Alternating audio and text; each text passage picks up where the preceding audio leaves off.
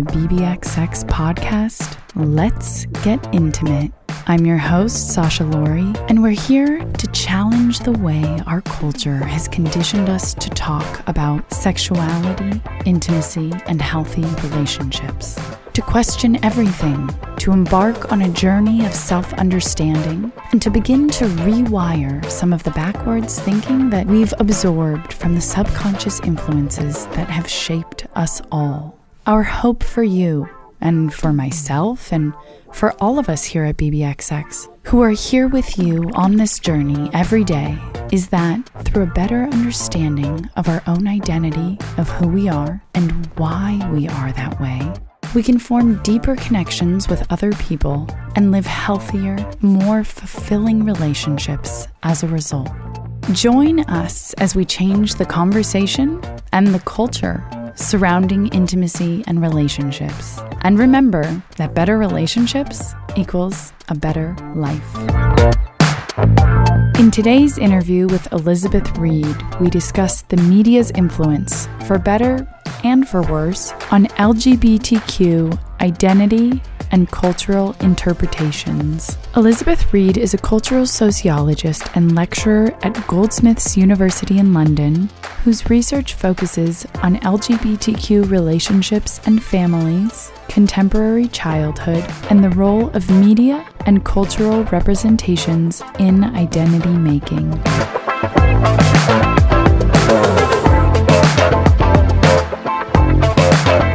Thank you so much for joining us today, Lizzie. Thank you for having me. For this one, I actually wanted to start with a quote that I came across in your thesis that says, "Managing negotiations of representation and the articulation of new and emerging identities as families, lesbian, gay, bisexual, trans, and queer, LGBTQ, parents, are located at the intersection of politics and culture, society, and family."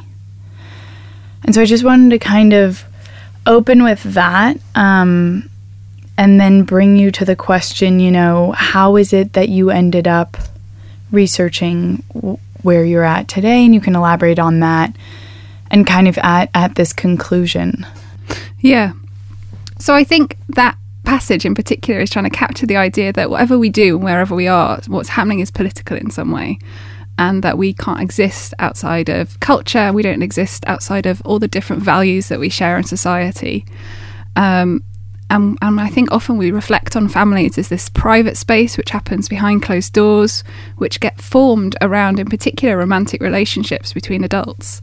And I really wanted to draw attention to, and a lot of my work is focused on this, that there is no separation between what happens politically, what happens socially, the values we all share, and what we might make together as families and in our relationships. In terms of how I arrived here, I came out when I was 15, repeatedly. I think that's a fun sort of reflection to have, that I think we often hear about coming out stories as and one day I came out and that was done. That wasn't my experience, and it's not the experience of many people.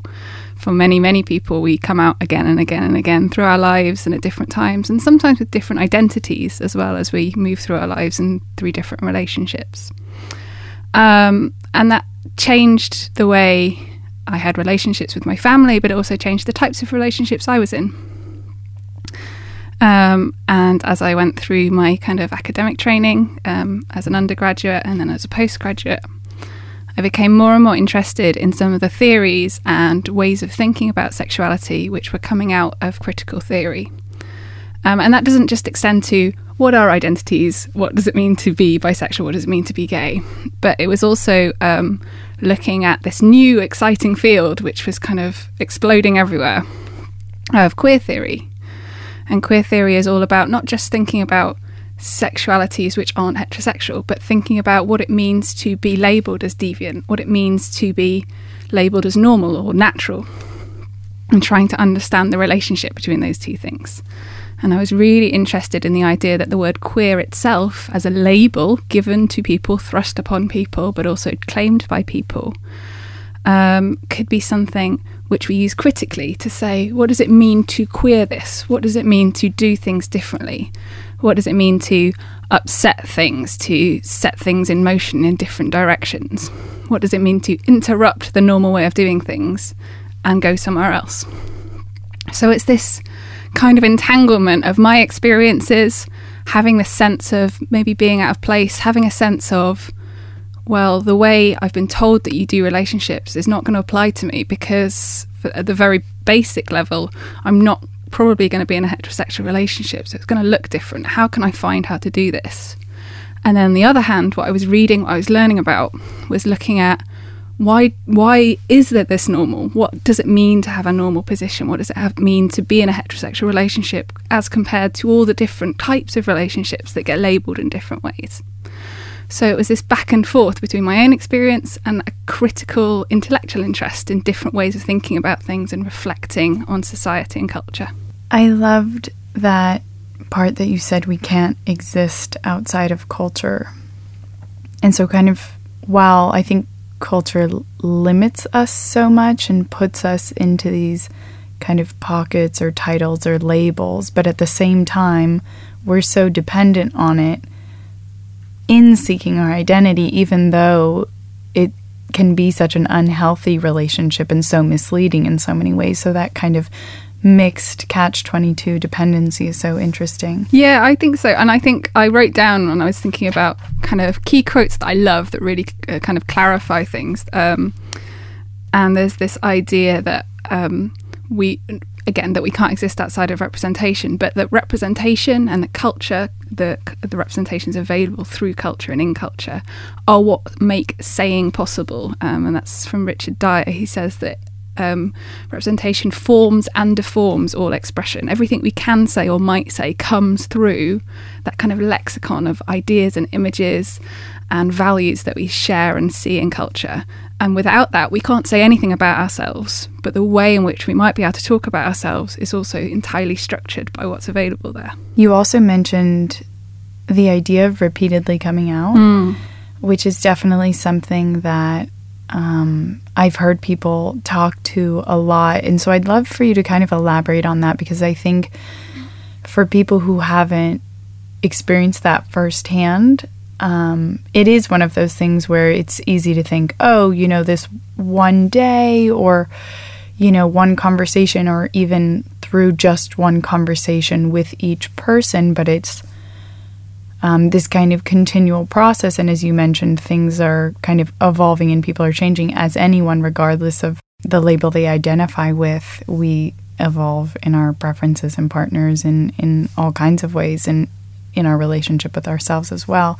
So I'd love for you to kind of expand on that repeated idea for other people who haven't experienced it themselves. Absolutely. I think the number one person and number one reason I came out so many times is because my mum didn't believe me. And I think not being believed is a really common experience to LGBTQ people generally. And we see it a lot currently in a lot of the debates about trans people's right to exist. The idea that trans children simply can't know who they are and aren't believed. And that's echoed across lots of different identities. The idea that if you're saying I'm not heterosexual, you must have got it wrong. Because that's the obvious place you would be. The expectation is you started off heterosexual and you have to prove that you've moved somewhere else, rather than an understanding of sexuality and gender identity, which says we all start off somewhere along a spectrum and find a way to a certain kind of identity that makes sense for us. And that repeated coming out is often, I think, about articulating a legitimacy. So my identity is real, but it's also partly an identity I've chosen, partly an identity which has been thrust upon me, and partly an identity which isn't going away. And I think that can be really difficult. In my research, for example, on bisexual people and their relationships, I found that lots and lots of bisexual people found that the moment they were in a relationship, the fact they'd repeatedly told people they were bisexual was ignored.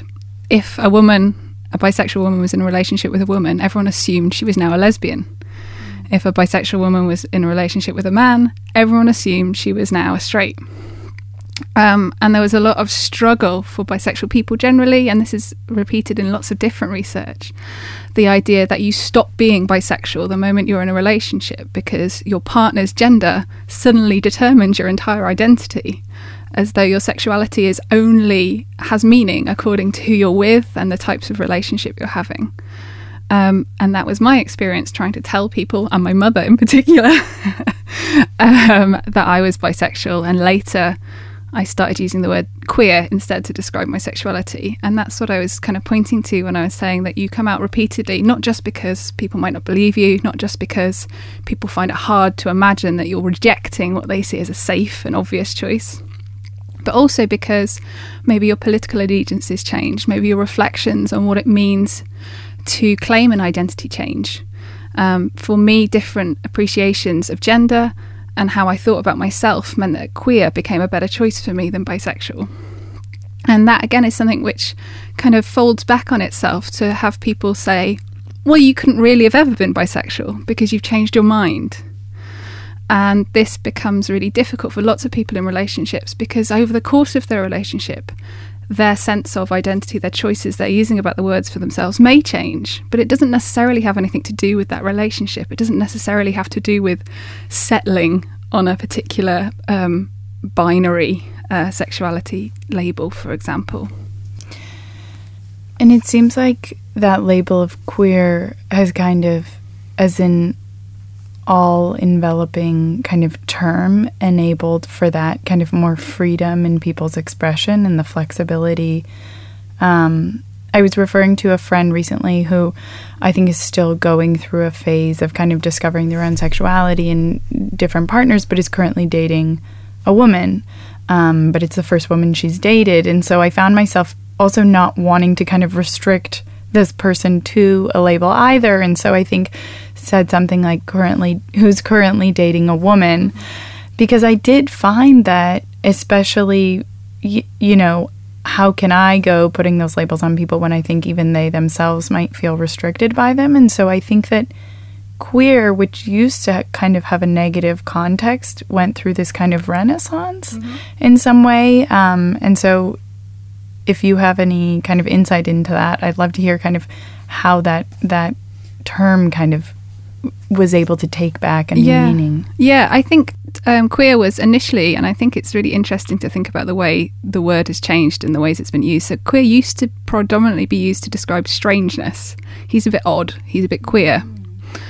And then that strangeness became a byword for being gay, for being homosexual, that it was strange to be gay, so he was a queer. And it's this evolution of that meaning into something else. So it became a pejorative around that. And the reclaiming of it is about reclaiming it not just to say I am gay, but also to say I'm strange. It's that a kind of grasping of saying there's nothing wrong with that flexibility in the word queer, which doesn't really ever explain anything. It just kind of, as you say, it's an encompassing term, but it's also a troubling term. It's saying I'm not quite what you expect. It's saying I'm sort of beyond those categories that you want to divide people up by. It's saying I want to say something more without saying anything in particular. And the idea of strangeness is very much present in the reclaiming of that term, but as a positive. So what if I'm strange? So what if I don't quite fit? So what if the ways in which I have sex and relationships don't match up to these huge norms, which nobody's relationships or identities really match up to, but they are the presumed starting point. Mm-hmm. Going off of kind of that not being believed part, and just wanting to try and kind of transmit that experience as well to people. What kind of did you find in that process the biggest struggles, or especially with the people you were closest to? Again, a friend recently told me a story of kind of a comment that their very, very close family member had made to them that to me was just so shocking and kind of incomprehensible, that somebody, especially being from like a very liberal area and a very kind of open and being a close person, the fact that that comment could even be made, I actually don't even know how to describe it, because it was just so unfair and bizarre to me. And to me, I always kind of figured that the default reaction is kind of no reaction, or kind of where I was coming from just would be where everybody else would come from. And the fact that somebody could care more about the gender sexuality of that person or the person they're seeing more than is the person they're seeing a good person and a good partner for them? You know, I literally don't care anything else about them apart from, are they a good, healthy partner for you? Are you happy? Is this a good relationship? So to really kind of, for myself and also people listening, better understand that process and kind of what other people might grapple from on the other end, and as well kind of on the sharing side of things. Yeah, absolutely. I think one of the things my mum said to me when I came out, and this is something I've heard echoed by other people and is echoed in the research I've done looking at people's negotiations with their own family around their current relationships, was, it's so hard. Why are you choosing this? It's so hard. And I think sometimes the worry, the disbelief, are you sure that's the partner you want, comes from not a focus, as you say, on is this the right partner for this person, but this is a lifestyle. A lifestyle is a very strange word, but one that keeps getting used. A lifestyle, a life, an identity, which comes with a lot of negative baggage, which comes with an expectation. Less so now for some identities and in some countries, but certainly globally, and certainly for particular identities, like if you're trans, if you're non-binary, and to a degree bisexuality experiences more stigmatization than lesbian and gay identities, and I can say more about that as well. Because those expectations are going to rub up against your life. You're going to get someone telling you you're doing it wrong. You're going to get someone saying your choices are the wrong choices. You're making life hard for yourself. Just don't do it. Just fit in instead. It's easier. Disappear into the norm. It will be a straightforward life. And I think my mum did say those things out of love, out of not wanting a hard journey for me, but not recognizing that for me, like for so many other people, it wasn't a choice so much as it was just an articulation of where I was, what I felt, and the attractions I felt. And suppressing that wasn't going to be a way forward for me either. And I think that's really important, that recognizing people's identities isn't just about saying, I don't really care. It isn't just about saying, well, that partner's a good partner for you, so I don't really care what label that might associate with, what identity you might want to claim. Actually, it does need to be an enthusiastic, positive acknowledgement. You're bisexual. Fantastic. I'm so happy you found a way to describe your experience which gives you a sense of identity, which associates you with a community of people, which gives you a new history, which gives you different ways of thinking and moving forward with your relationships. Because whilst acknowledgement, whilst, hey, that's fine, carry on, is great, we're always rubbing up against negative comments. We're always rubbing up against the idea that you've done something wrong. And that enthusiastic embrace, that active acknowledgement, is incredibly important for LGBTQ people's well-being, their mental health, and the health of their relationships as well. Sometimes that quiet acknowledgement that, hey, you know, doesn't matter to me, whatever you want to do in the bedroom is fine, is not as affirming and supportive as we might perhaps assume it is, and sometimes here it might be. Before moving on to kind of more about representation, I just wanted to touch on a few other things about kind of discrimination, and just kind of these small things that I think, again, people don't assume or think about. And so those small things that add up, but those are so important and prevalent in kind of very simple everyday life inconveniences, to kind of bring more attention to that. And then going into kind of these bigger issues, the fact that LGBTQ parents face discrimination in adoption.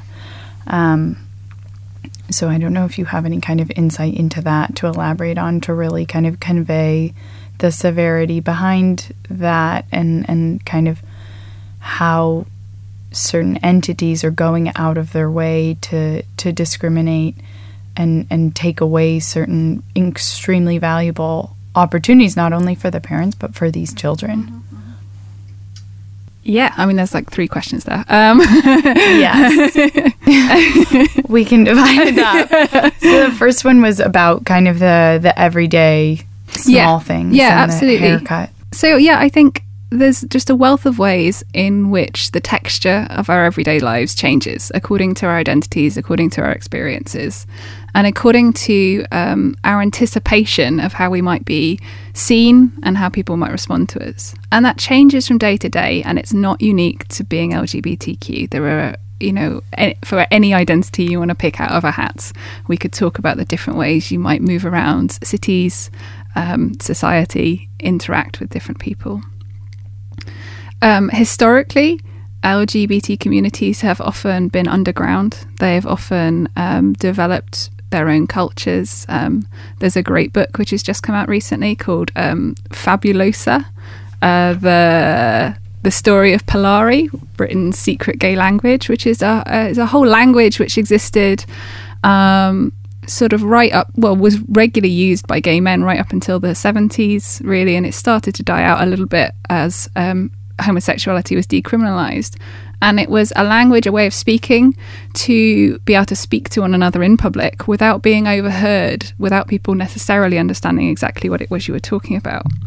And Polari is great because there are a lot of words that you might know, like bevy for drink, probably for British listeners rather than American, kazi for toilet, and cottaging. We know about cottaging as public spaces in which gay men would meet and have sex, and all of these words come from Polari, and we use as part of Polari. So there's this whole kind of culture which built up around not being accepted, not having the expectation of facing discrimination or attack, and finding ways to work within that framework, finding ways to communicate, as with Polari, finding ways to come together, finding spaces to come together.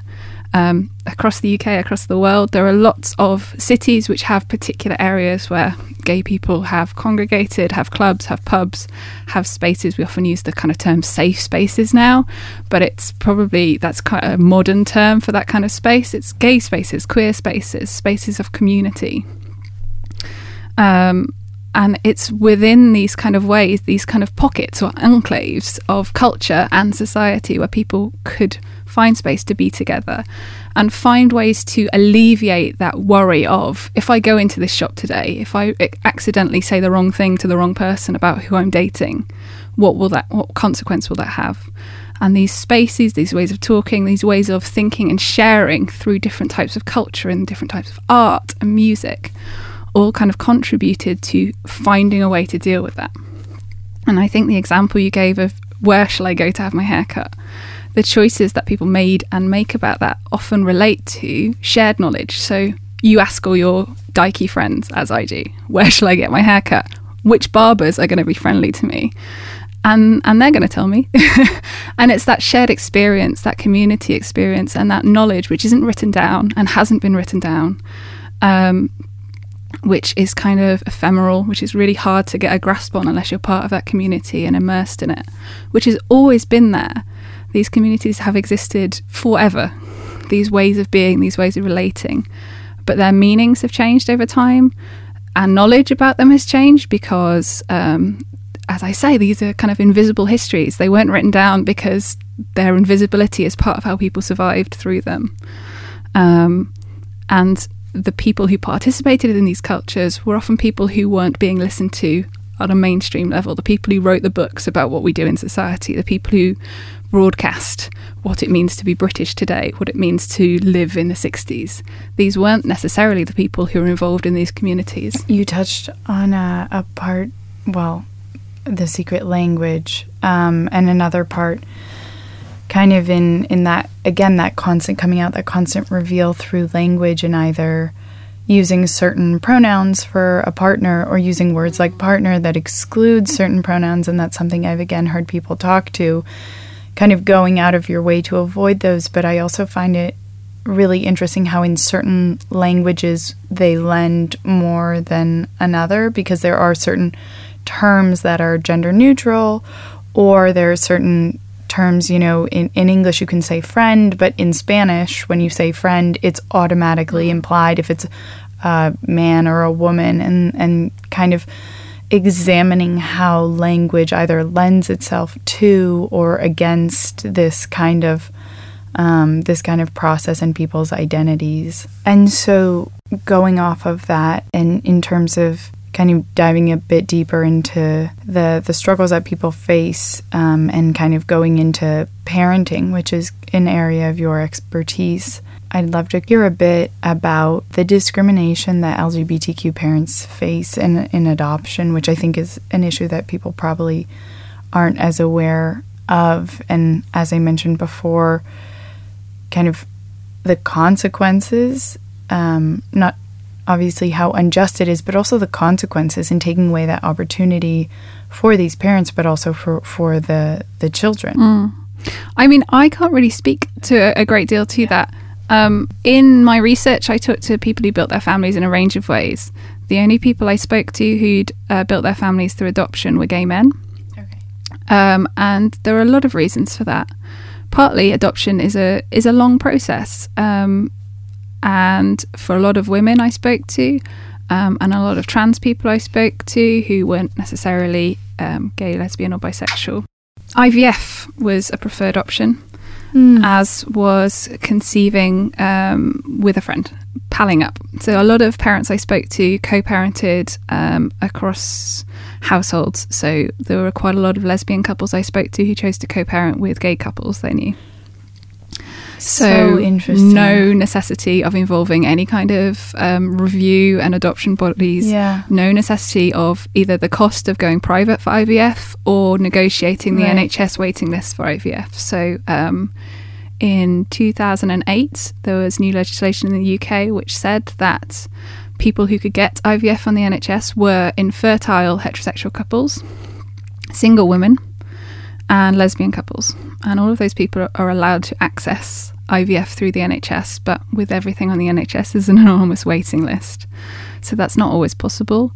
And a lot of the lesbian couples I spoke to found that the doctors they encountered at NHS clinics were a little bit uncomfortable with the fact they were two women, whereas when they went private, they were welcomed with open arms, which is an interesting reflection on what happens when you pay.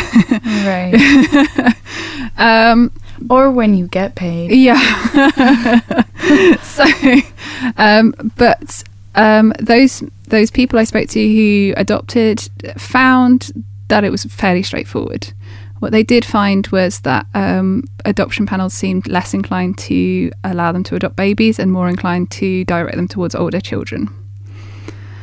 I didn't look at the whys and wherefores of that, but it is a common report from LGBT people when they've tried to adopt. One reason sometimes people don't like to go through the adoption route does come back around to that idea of discrimination or an expectation of discrimination. And really that comes down to how much scrutiny of your life there is in going through the adoption process. You have to open everything up and you have to lay it all out and you have to say, this is our family, this is what it's going to look like. And to do that, there is often an emphasis on having a fairly nuclear family, a two-parent model. We are all living in one house and those are the only people involved in parenting. And it's going to be fairly coherent and it's going to be fairly traditional. And for many LGBT people, and I think heterosexual people too, that just isn't how they want to arrange their families. It isn't how they want to arrange their lives. A lot of the people I spoke to parented across multiple households, involved different types of friends and exes in the parenting and raising of their kids. In particular, I spoke to some people who were bisexual and polyamorous. So polyamorous describing people who have multiple or concurrent consensual relationships. And they felt quite clearly that there was never going to be an option that they could expose their family to the risk of presenting themselves to any kind of authority. Many adoptions in the UK are through local councils rather than any kind of private agencies. So you're You're letting your local authority know that you are living in a non-traditional household and having relationships with multiple adults. The assumption often, which happens to... There's kind of two assumptions. On the one hand, a lot of bisexual people report kind of stigma that as bisexual people, they are kind of oversexed. They're bisexual because they want to have sex with men and women all the time. What a logical conclusion. Absolutely, yeah. Not just that they might have attractions to people of more than one gender, but that they want to have sex with everyone all the time, constantly. And then you couple that with assumptions about polyamory, the negative assumptions with a lack of commitment, with excess sexuality, with public sexuality, with too much sex, that you just need to have it all the time, everywhere. And just a complete kind of dismissal of the relationship element of most and many people's poly relationships, that it's also about building relationships, it's about intimacy, it's about finding different ways of being with people, about fulfilling different kinds of needs than just sex, which isn't to say sex isn't important, but is to say that sex is no more important to a poly person who has poly relationships than it is to a monogamous person. So people who are bisexual, people who are poly, often find it quite, they consider risk. I think this is a common thing for LGBTQ people, to evaluate risk. If I let someone know right now that I'm not heterosexual, what's going to happen? If I let someone know right now that I have more than one partner, what's going to happen next? Are they going to stop talking to me? Are they going to report me to the authorities on some sort of spurious claim I'm a threat to somebody, to children, for example? Are they going to start telling people I can't keep it in my pants, that I'm after everyone, that I'm some sort of predator? All of these fears and anxieties, which are borne out in lots of the representations we see of people of different sexualities or people who aren't heterosexual, are kind of included in the kind of risk assessments that lots of LGBT people are doing. And if you're thinking about building a family, if you're thinking about having children, that risk assessment keeps happening. If I'm living with two of my partners in a household, and one of my partner's other partners also visits, we've got 4 adults in this household, and we have sexual and intimate romantic relationships which go far beyond a normal, in inverted commas, relationship. We're also not heterosexual. We don't fit that mold either.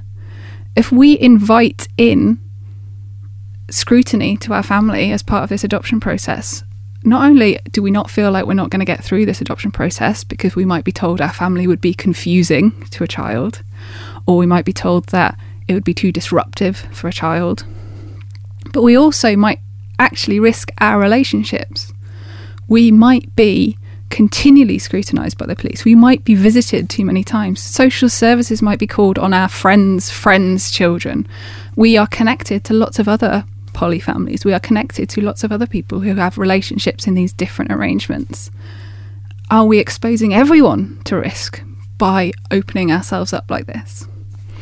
So the choices about how people build their families were often driven by that risk assessment, but also access. So how can I get access to the types of resources I need to either present myself for adoption, which is accompanied often by quite a lot of financial cost of preparing a household for a child who hasn't even been matched with you yet. Can I afford IVF through a private clinic? 3, 4, 5 cycles? Maybe not. Do I know some great guys who want to be fathers, who need some eggs and a womb? Do I have a womb? Does my partner have a womb? Can we get together? Can we build a family where we don't have to involve anyone else, where we have all the components we need to make a baby, and where after having this baby we get to have a bigger family, we get to have tons of adults involved in raising this kid, we get to show them how you can build families in different ways just across our 2 or 3 households, because we're all going to be doing it differently. Can we teach our children, by coming together in this way, that relationships aren't just about romance, they aren't just about sex, but they're also about intimacy which relates to parenting, which relates to friendship, which relates to adults coming together outside of those kind of very narrow ideas of like biogenetic kinship relations to some other kind of relationships. And you touch on this a bit in your research, but I would love to hear your definition of what a family is. It's a great question. My answer is there isn't one. I think what that is a lot of ideas that we all agree. You say a family, and people pretty much have this little ping in their head of a mother and a father and a child. Family has never really meant that. Throughout history, families have been this kind of amorphous blob of relationships which move and change according to different needs around work, around child rearing, around maternity, around physically getting through the process of having a child. And it's relatively recent that we've come to think of family quite often as being two parents and some children in a house alone. But in reality, a very tiny number of families with children conform to that model. What most families are is a mess of relationships, of responsibilities, of commitments, and sometimes crummy relationships, but also positive relationships. Sometimes families include children, sometimes they don't. Sometimes families include reproductive relationships like the ones I'm talking about, of co-parents and different households coming together to raise children. Sometimes they don't. For LGBTQ people in particular, family has had quite a fraught history as an idea. Lots of LGBTQ people have been rejected by their parents, or families of origin, as we sometimes call them in sociology, and had to find different ways of living, find different networks of support. There's some quite famous, I guess is a strange word, well-known research in sociology in the 90s looking at families of choice, so the way in which LGBTQ people build families around their needs. Who are the people who can fill that role in my life? Who can provide me with support and comfort, and maybe also financial support? Who can I live with in a household? Who can I turn to for advice? Who can I support and pass my knowledge and support onto? Who can I love and come together with?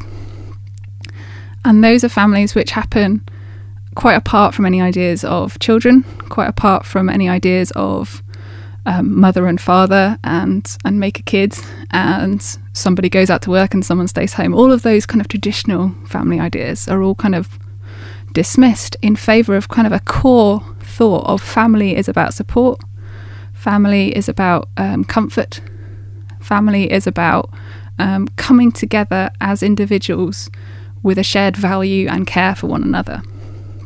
So in its kind of broadest and also in some ways smallest form, I think that's probably what family is. And it's certainly a definition that I have in mind when I'm doing work on families. But what I have found consistently is that every single person you talk to, when you ask who's in your family, gives you a wildly different definition. I really liked how many people included their pets when I asked them that question. I really liked how many of the women I spoke to included their cats in that definition, conforming to quite a few stereotypes about lesbians.